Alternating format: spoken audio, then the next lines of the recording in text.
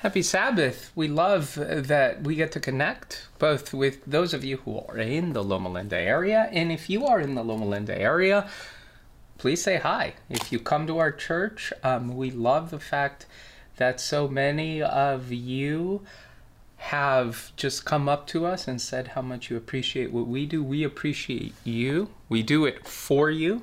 So if this is something meaningful, you can support us in two ways. Way number one is simply your prayers and say hi. I'm talking to you, David Smith. I shared what you said about Jamie's presentation, and it was just so wonderful to see one of my colleagues be affirmed in that way. So please come up and say hi. If you don't live in Loma Linda, we love your emails, your letters, smoke signals, or any other way that you communicate with us. And if you want to partner with us in what we do in getting this message and the broadcast out to you, you know what to do. Just hit louc.org and tap give, and you can give to our media department that makes all of these things possible. We're going to continue talking about the three angels' message this quarter. And as we do, I want to turn your minds and your hearts to the one who sends the message of these angels, this cosmic God. And so let us stop and pause and have a word of prayer. God, we want to thank you for your blessings. Above all, we want to thank you for your care. And your care is shown in so many ways. It is shown in the way you relate to us. It is shown in the way you connect with us. It is shown through the pages of Scripture. And it shines in the lives of others. And so as we think about these messages that we find in the book of Revelation, as we think about ways in which to better give you honor and glory, worship and praise, fear and wondering, we pray that we do that accompanied by the grace that allows for our mental images of you to connect with the transcendent reality that is you. Thank you for allowing us broken thought in the moments to speak about you in complete and incomplete sentences. Pray that you stay with our broadcast. We pray in Jesus' name. Amen. Amen. Fear God and give him worship and glory is the message. The message that the first angel gives. And that message is immediately followed by fallen, fallen is Babylon. Now the lesson lingers over the 12th verse of Revelation chapter 14. And it is this passage that we're going to analyze as we talk about how this notion of patient endurance, commands of Jesus, and the faith of Christ are all linked to the way we interpret the messages of the angels. Joey, what stood out for you this week as you perused through our lesson study? Well, of all the three angels message, this is my personal favorite one. I mean, the second angel's message is third message also a little bit depressing. This one is something that I really can sink my teeth into, this whole idea of fearing God and giving him glory. I mean, that seems to be at the heart of the message of Scripture also. Not that the other two angels messages aren't necessary, they absolutely are, but this is my personal favorite of the three. Yeah, we talked a little bit about this last week, Joey, so just in a little bit as a review, we talked about this idea of fear of God and judgment, and kind of how our original ideas of and our language of what that is impact the way in which we read that particular passage. And I think we found, as we were wrestling through the passage last week, we found some winsome and Christ-oriented ways of reading those two words, this idea of God as creator and of us allowing for worship to be our response to the critical hour in which the world is in, for John, and also the critical moments in our life. The lesson then shifts a bit from this idea of fearing God and giving him glory and honor and worship to this notion, which was kind of the central memory verse or the central passage for the lesson this week, which is patient endurance, keeping the commands and having the faith of Jesus. So it seems like these people who are equipped to fear God and give him glory and honor, these people that are able to recognize that the critical moment in Earth history is here, have three primary characteristics. And those are, simply stated, they possess patient endurance, they keep the commandments, and they possess the faith of Jesus. Is that a comprehensive list to define the remnant? Is there anything else that needs to be added? Maybe anything that needs to be subtracted? Or is there maybe a way in which we can look at this passage, Revelation 14:12, which has been foundational for Adventists, and analyze it a bit closer to kind of understand what John is attempting to say amidst the broad narrative that is Revelation? Well, it does seem like it isn't completely all-inclusive, right? How could it? How could it be all-inclusive of everything that defines the people of God? There seems to be a particular message that John is trying to communicate, that God is trying to communicate through John. But I am interested, I am fascinated by this connection between the keeping of the commandments, that the lesson talked about, the keeping of commandments, and the idea of fear, of fearing God. That there does seem to be a link throughout Scripture, Old Testament Scripture, and certainly here in the book of Revelation, in the three angels' message, that fear of God leads to the keeping of his commandments. That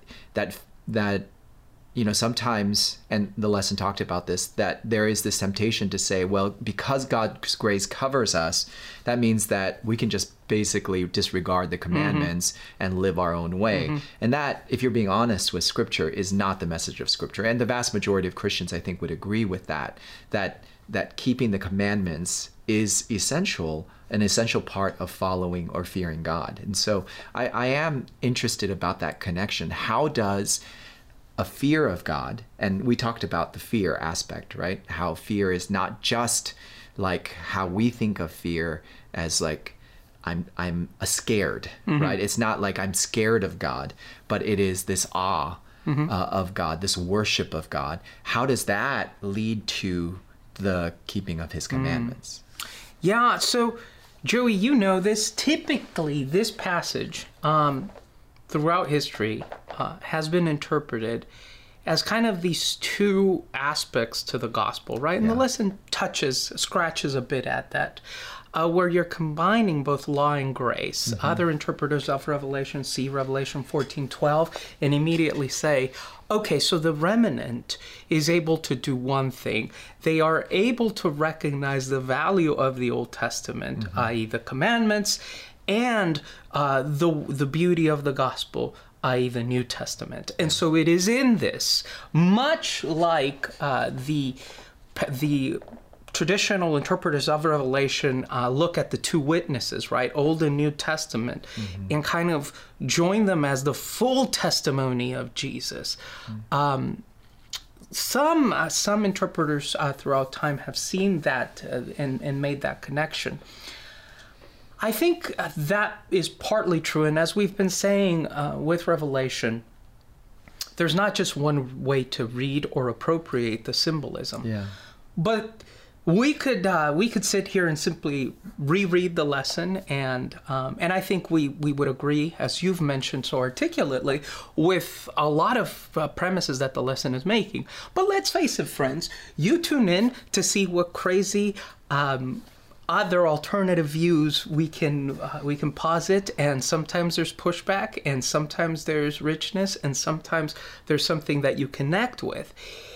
I find this idea really interesting because John connects these two notions, right? Fear and faith, with this idea of Jesus. So there's the keeping the commandments, and there's the having faith, and that is seen through the lens or understood through the lens of Jesus. And what I find really interesting is this notion of patient endurance, because the word in the original is very much linked to our capacity for testimony or to testify. So it's almost as if our fear and our commandment keeping and our belief in the faith of Jesus are ultimate weapons in the arsenal of the remnant to bear witness to who God is. And as we've been talking before, this seems to make sense because, after all, isn't Revelation this ultimate courtroom drama where we are having to bear witness to who God is? That's true. Yeah. The book of Revelation does portray us, and you pointed this out in a previous study, that the judgment, I think it was last week when we talked about the judgment, how it's not necessarily us being judged, but God being judged, right? And so that courtroom dynamic of that is the metaphor for the book of Revelation. Yeah. You know, that is an interesting connection you're making between the patient endurance of the saints on part, because a lot of times, like you said, we have in Adventism focused on the last two, which is keeping his commandments and remaining faithful to Jesus. And like you said, there is something beautifully comprehensive about those statements, depending on how you interpret the phrase, the faith of Jesus, right? The lesson study talks about it's not faith in Jesus, but the faith of Jesus is the type of faith that Jesus had.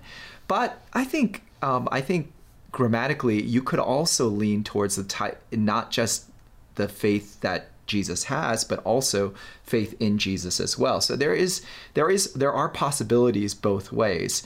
But if you do take it that way, maybe John was leaning on a little bit of ambiguity there. It is wonderfully comprehensive. This is the type of faith that led Jesus to die on the cross, right? That kind of faith in Jesus, so that faith of Jesus, but it's also a faith in Jesus and what he's done for us, and having that level of faith in what God has done for us, that link between faith and works, the commandments and the faith of Jesus. I think that is a beautifully comprehensive thing, but because of our emphasis on that, we have tended to not really talk about the patient endurance of the saints as much. Yeah, and we'll talk about what this idea of patient endurance means. But I want to just pick up something that you said. You noted that grammatically, it can be read either way. It can be the faith. Here are those who possess the faith of Jesus, or here are those who possess ultimate faith in Jesus. If you would have asked me years ago, I kind of would have, just because of John's almost clumsy use of Greek, I would have hedged and said it's the faith of Jesus, because that language, if you read how it spills out in Greek, it's a Semitic construction. And so I think 99% of times, if you read it and you hear the Semitic construction, I would agree with our traditional and what the lesson is pointing to, which says it is the faith of Jesus that the remnant then is called to possess. I think, though, this is the 1% time where you ignore a little bit the Semitic construction and you look at the Greek context, the linguistic context that John is trying to pull up. And the reason I say that is because that phrase is preceded by this idea of keeping the commandments. And it seems like John is saying that it is our faith in Jesus that serves. Remember, this is ultimately about our capacity to interpret what is happening. So the three angels speak, and now we are entrusted to provide a hermeneutical analysis of these messages, right? You have the mark, the name, the sulfur, the torment, and all that language, hyperbolic as it is, demands interpretation. So if you read the message of the third angel, and we'll get to that, friends, a little later on in our quarter, they will drink of the wine of God's fury. They will be tormented with burning sulfur. There will be no rest for those who worship the beast. Or for anyone who receives this mark. And then it's almost like John does this 180. So you have these three messages that are building. Yeah, it's a narratival crescendo where we prefer the first angel's message because it kind of is more straightforward. Worship God, give him glory.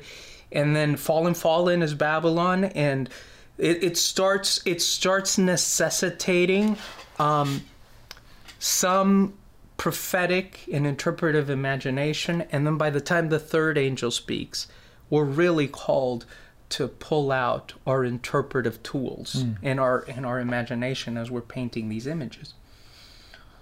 So I would propose that what happens from verse 12 on is John is trying to provide you the hermeneutical or the interpretive framework for the three angels' message. And so that's why I started by saying, I think this is the one time where it's not the remnant possesses the faith of Jesus.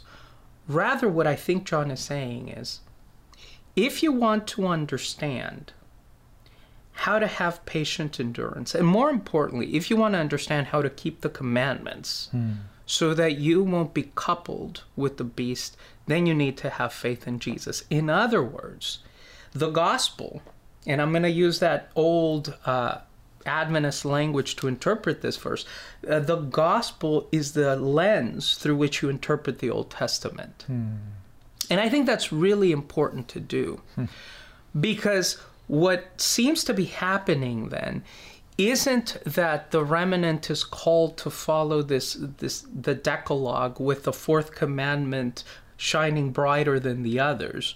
Rather, the remnant is called to look at Christ, and in viewing and seeing Christ, living a life that is consistent with Christ's call for the church.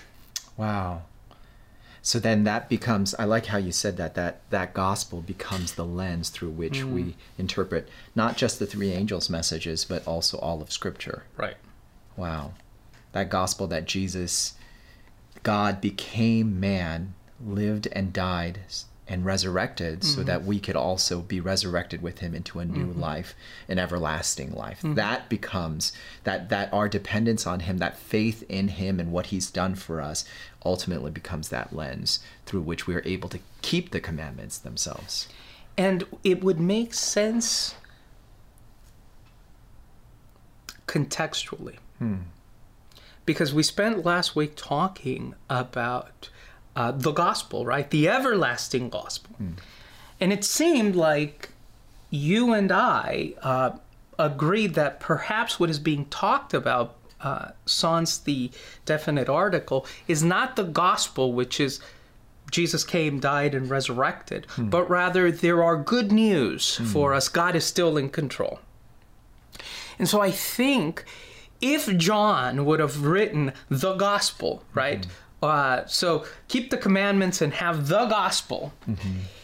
It would be confusing for the audience, right? Because you have evangelion at the beginning of the third angel message. And so that would breed some confusion. And that's why there's this ambiguous Greek construction, right? The faith of Jesus. And you're saying, well, what is that?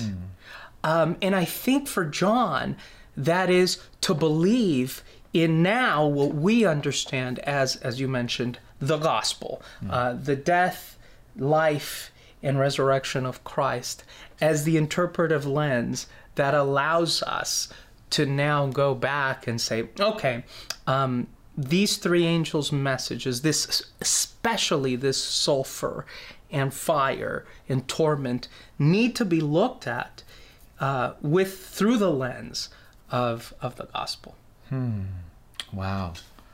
So he uses a different construction here because he doesn't want to confuse what he said in the first angel's message with the term the gospel, right? The good news, because he's used that in a different way, not talking about the good news of what Jesus did, but another good news that's coming.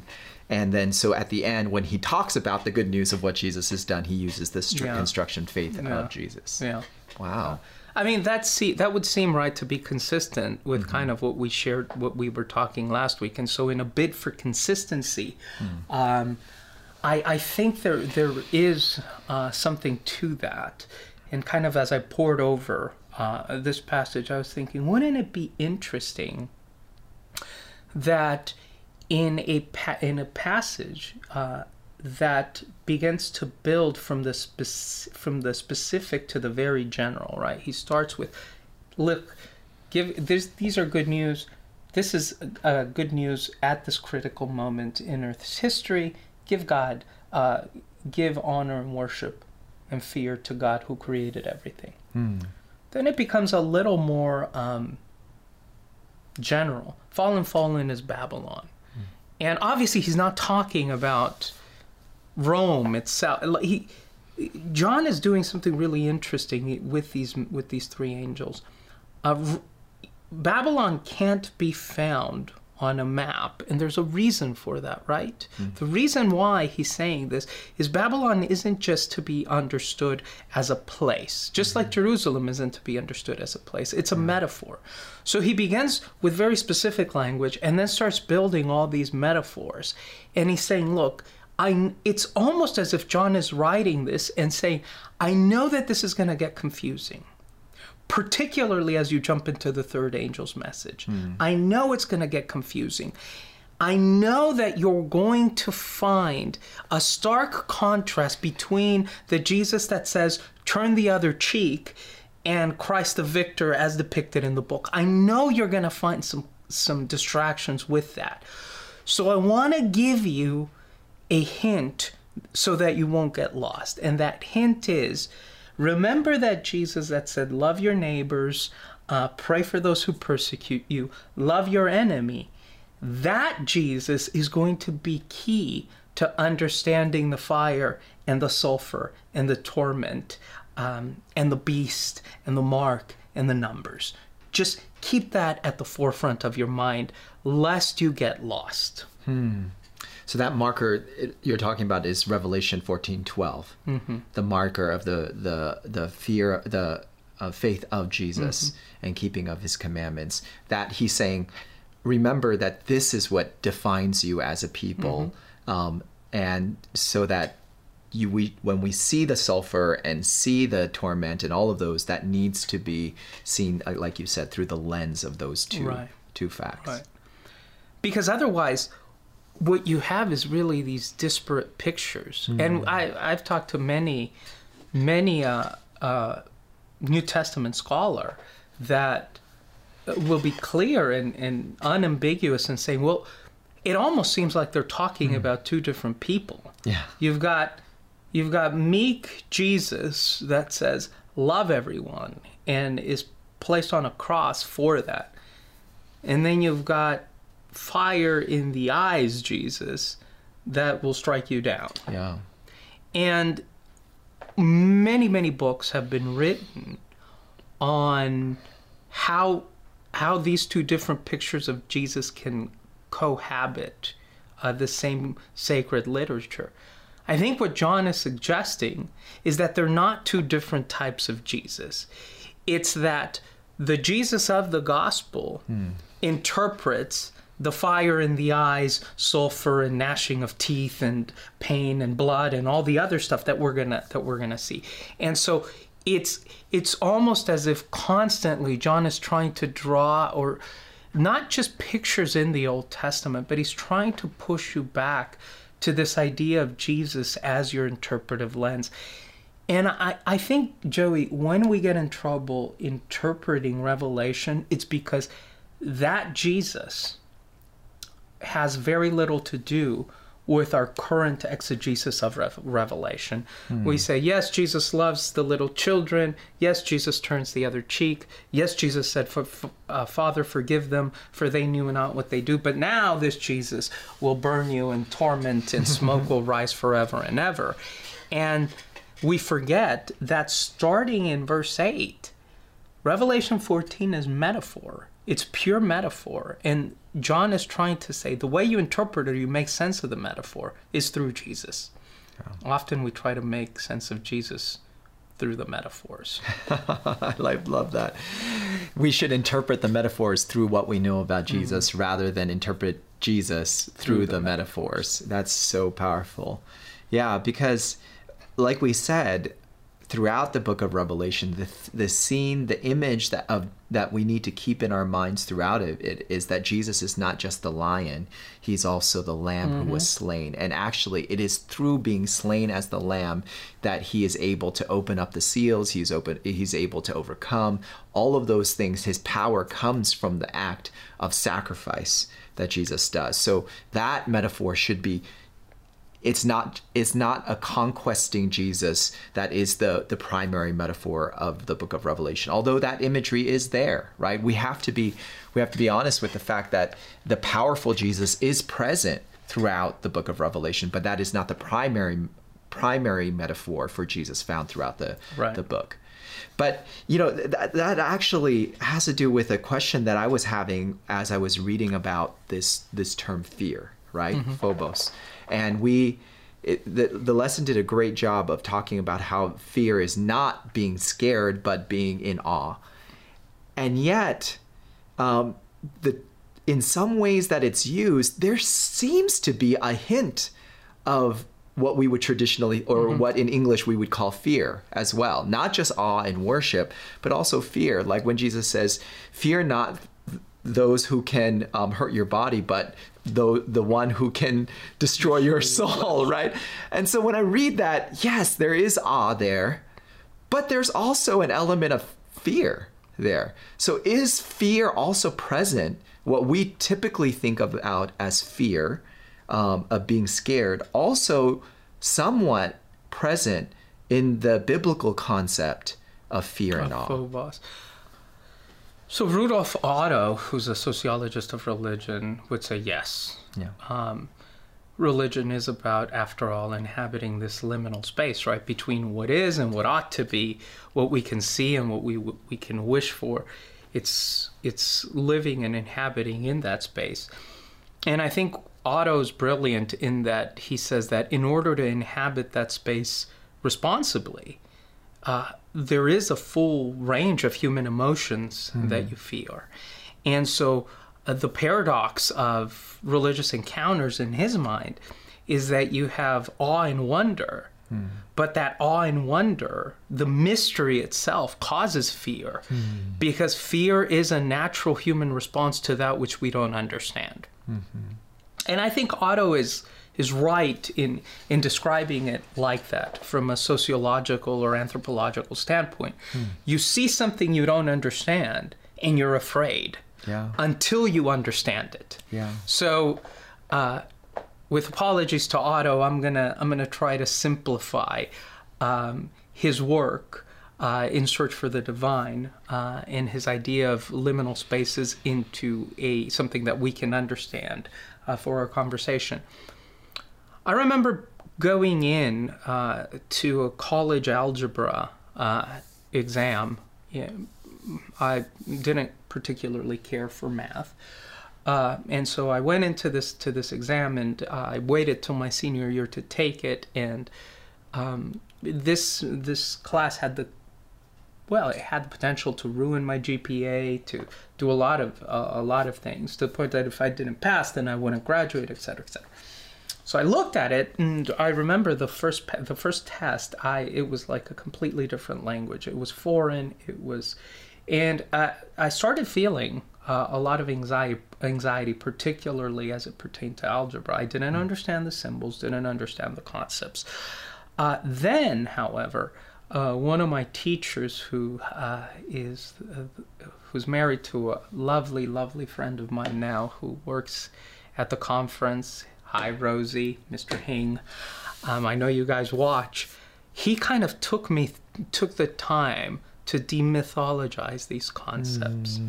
And once I understood the concepts, I wasn't afraid anymore. Yeah.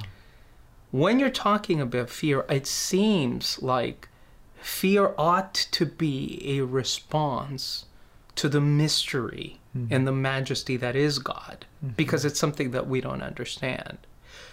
That's why John is so clear in saying, wait a second, you're going to be afraid unless you have the capacity to take all this meta language and make it specific in the person and the body of Christ. Because that's the most basic thing you can understand about God. It's not all there is about God. Just like if you, for our math whizzes out there, if you continue going past college algebra, you get into calculus and you get into ever more complex language. Jesus is kind of the most basic equation, right? God loved us so much that he became incarnate. That's the most basic equation to understand God.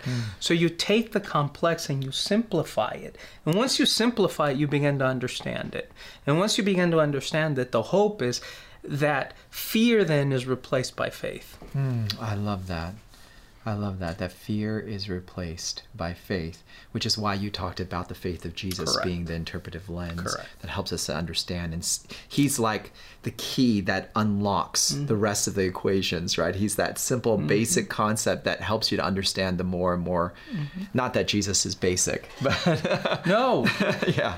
But and that speaks to Jesus, right? You remember learning Greek, and Greek is a really complex language. Yeah. And so I think a lot of seminarians or theology majors in college feel a lot of trepidation when it comes to Greek. Yeah. And that's why you don't start by parsing Revelation. That's not what you do first semester or first quarter of Greek. You start with the luodeclensions. And the luodeclensions, it's not going to work always, and it's not going to always make sense. But if you can master that one sheet of paper with all the declensions to that simple verb, you start being less intimidated by the language. And so Jesus is the luodeclension, if you will, for the New Testament. He's the general rule that helps us to unlock. And there are other complicating factors, but yeah.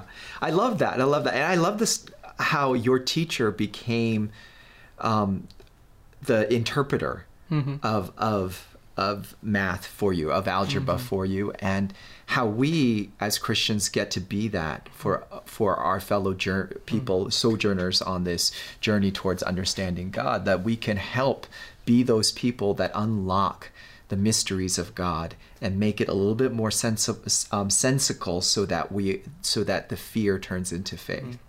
And yet there is an element to God that, like you said with math, that is always going to be mysterious. Correct. Right? Because the deeper and deeper, like we may get, I've been working with my daughter in 6th grade math, and I can get that, and I can teach that to my daughter, and I've been working with my other daughter on algebra, and I can do that. But the further and further you go, the more complicated it gets. And so there's always going to be, it seems like there would always be a little bit of mystery, at least a little bit of mystery, and a little bit of fear. Is that right?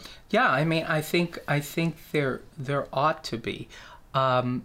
because as God continues, and this is, I think, the beauty of believing in God as a dynamic construct rather than something static, because this process of learning, being afraid, and then allowing a community or a person or a incarnation itself to guide you through, that dynamic process can be replicated throughout eternity. When Ellen White says that the cross will be the study of eternity, this is what she's talking about. Yeah. She's as you spend more and more time with a God that is dynamic and not domesticated, you see these aspects to God. And obviously you have awe because you don't understand it. Yeah. And then God comes and says, well, let me explain that to you. Yes. And so you get it. And the fear dissipates, and it is replaced by a deeper sense of faith. Yeah. And then God will reveal something else about God's self that is new and dynamic. And so the process replicates into eternity, which for people with my mental makeup is really appealing, because to believe in God as a dynamic construct makes the prospect of eternity very appealing. It's not playing harps in heaven, looking at lions and lambs sleeping, next to each other. It's this process by which you're constantly engaged with a creation that is dynamic because the creator itself is dynamic. So you're constantly learning and relearning and relearning and reinterpreting created reality. Yeah. Yeah, I love that. So friends, if you haven't caught this already, Pastor Miguel has a voracious appetite for learning, as you can probably have guessed. And with God, there will be an unlimited opportunity to continue to learn about him and to continue to grow. And that's why I grab onto a word that you said earlier, and that's the word paradox. God is like the ultimate paradox. Not because God contradicts himself, but because he's beyond our ability to completely categorize and box in. Right? And so we have these concepts like divine and human, right? Which seem paradoxical. Faith and commandments, faith and works, right? That whole dynamic, that seems paradoxical. And this idea of fear, awe, love, and fear still merge together in one in God, so that God will always continue to stimulate our wonder and awe because he is too big for us to comprehend fully. Yeah. And what I love about God is God's malleability. It's not just because the paradox is diverse in the way you play with the paradox. Yeah. Like you said, for me, it's the idea of kind of delving into new understandings of how God loves and how God operates is very appealing. There's other people that are more relationally driven. But that interplay where God reveals a different side, a dynamic side to God's relational self with us, that's also going to be something that happens throughout eternity. Some of us are more experiential, and we love experiences. And God relates to us not just intellectually or relationally. God relates to us through experientially, and so you'll have these new experiences that open up a new vista of who God is, and then that produces fear and then faith, and so. It's not just that it's a paradox, it's that the paradox itself is dynamic in the way you interplay with it, which then leads us to go back to the book of Revelation and to say, the only danger when interacting with that paradoxical dynamic God that refuses to be domesticated is when you say there's only one interpretation to the book. Because when you do that, then if you're like me, you're gonna try to base it purely intellectual, an intellectualized approach. If you're experiential, you're going to look at this and say, man, I wonder what it's like to have torment, that experience of torment and sulfur forever and ever. If you're relational, you're going to say, at least in the third angel's message, oh man, I wonder what it's like to be cut off from co-mutual relationships with God. When you say there's only one way to interpret it, then you're subtracting the fact that the paradox itself, it's revelation in God is not just paradoxical. The paradox itself needs to be dynamic. Wow. I like how you use those words, dynamic, malleable, adaptable, this idea that God connects with us where we are and where we need to. Because this is what I'm getting from what you said, that we are all different as people, and we're in different stages of our lives as people, different places of faith development, as maturity. And so God adapts to us.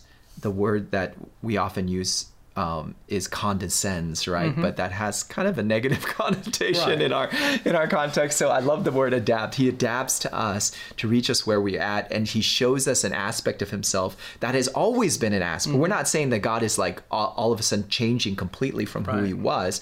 He's showing an aspect of himself that has always been a part of himself, but does that in a way that connects with that person in that context. But for this person in this context, in the different generation, maybe he shows a different aspect of himself. And what I hear you saying is where we get in trouble is when we just assume that is the only emanation of God, that's the only aspect of God that exists. And we try to convince the person over here that you've got to accept my way of experiencing God because that's the only way to experience God. Right. Is that right? That's exactly right. And so the question then becomes, what is needed in order to offer each other that type of freedom in our approach to experiencing God in whatever in whatever ways God reveals God's self to us? And the answer is patient endurance. So that's why he starts, right, with patient endurance. Because what is needed most of all when it comes to seeing how other people interact with both the commandments and the commandments as understood through faith in Jesus is I need to be patient, and I need to be unflappable in how patient I am. It's not that I don't think that the message of Revelation is hold on, help is coming soon, which is kind of the way that we've interpreted patient endurance, right? We've often interpreted patient endurance as, God's not here yet, but just hang on by your fingernails. Jesus is coming soon. And that message might be helpful to some people. But I don't think Revelation is a book that is to be read and treasured by those who are hanging on by their fingernails or white-knuckling faith. I think Revelation is a book that teaches us how to do church better. And in that sense, I think there is an ecclesiology to Revelation that is often not explored. The message is, after all, to churches. So what if this patient endurance isn't hang on, God is coming soon, but rather it's hang on. None of the beasts and the ghouls of Revelation are as terrifying as the ones that we've come up with in our interpretations of the book. And lest we be too judgmental or dogmatic with that, God is telling us, be patient with people who understand ecclesia. The way to do church is by being patient, unflappably patient with those with whom you disagree, because after all, as you said, God is experienced in different ways. So patient endurance, not just as an endurance of the trials that we face, but endurance with each other, patience with one another. is an aspect of this patient endurance. Well, that's interesting. I hadn't ever thought of it that way before, but that is so powerful because, like we've been talking about, the three angels message has, at times, by some people, been seen as a way of sort of weeding out those who don't belong, right? And that, I mean, the message of fallen Babylon, and we don't have to go into this because we're going to talk about that as we move on. But especially the second angel's message and the third angel's message as well has sort of led us to this idea that we need to reject others who have an alternative experience or view of who God is. Like that is what it means.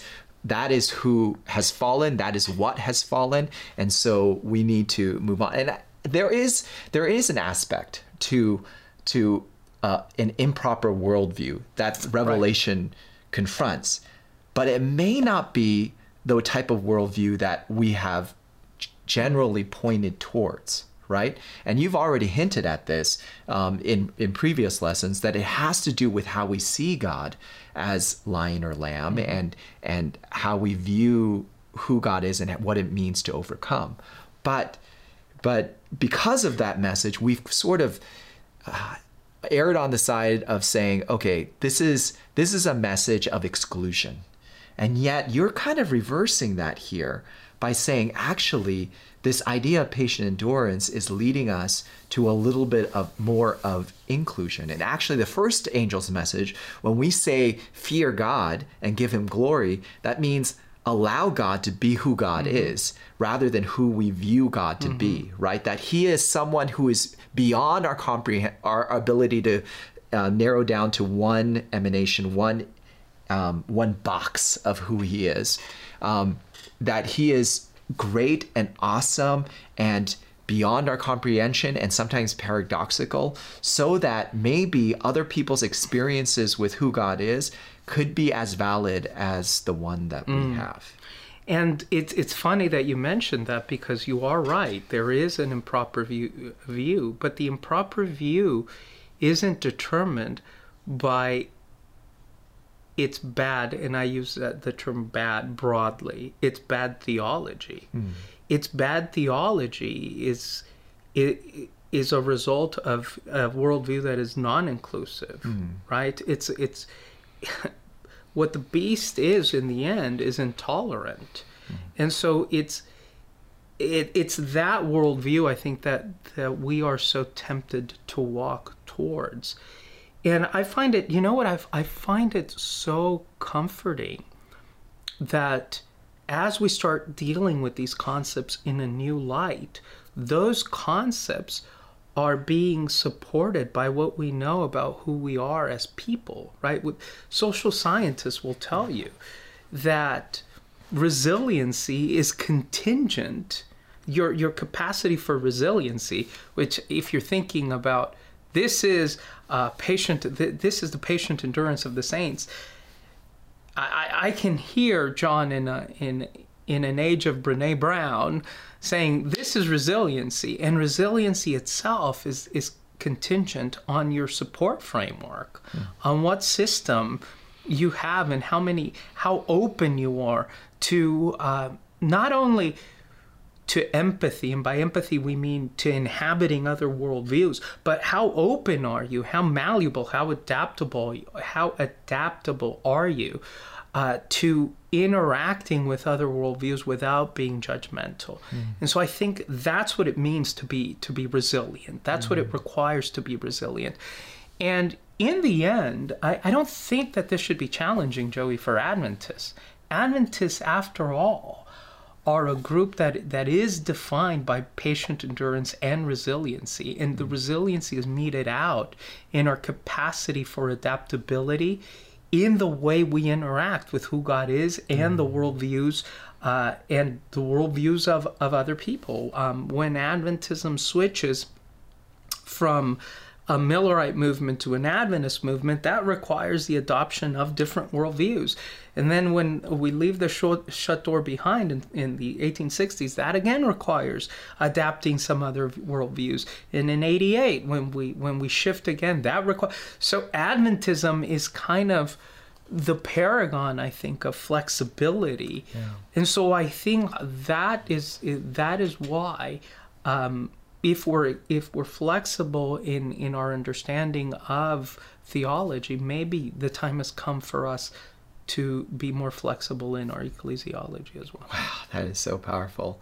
There's so much to unpack there. We don't have the time to do that, but that is such a powerful thing. I mean, I'm not a blacksmith, but the imagery that comes into my mind is the conversion of iron to steel, right? Iron is brittle. It's strong but brittle, so that it shatters if you use it wrong. But steel incorporates carbon and creates space so that it becomes flexible. And the flexibility lends for resiliency. And so that's what you're pointing out, that Adventism has had a history with flexibility, paradigm flexibility that has allowed us to be resilient. And that's the same type of endurance and resilience that God is calling us to at the end of time. That's a beautiful way of closing it, with that image of a blacksmith, God, the divine blacksmith, kind of hammering us out. Why don't you pray for us as we close? Lord, if ever a time we needed endurance, it is now. We are facing challenges internally, externally, in our community with such loss and hurt. And it makes us want to shout for you to return now. And yet you called us to patient endurance, and endurance not just, as Miguel pointed out, not just in holding on to what we have, but also having the flexibility to adapt to our situations, to allow you to speak into these moments of pain and teach us new ways of being and seeing. And so we ask that you give us that endurance, the endurance to continue align with your character in following your commandments, and also that an endurance that makes a resilient faith in you. This is our prayer in Jesus' name. Amen. Amen. Thank you so much, Joey. Thank you for watching. We have nothing else to say. Be patient, be endurant, be thoughtful, be kind to others, have the faith of Jesus until we meet again.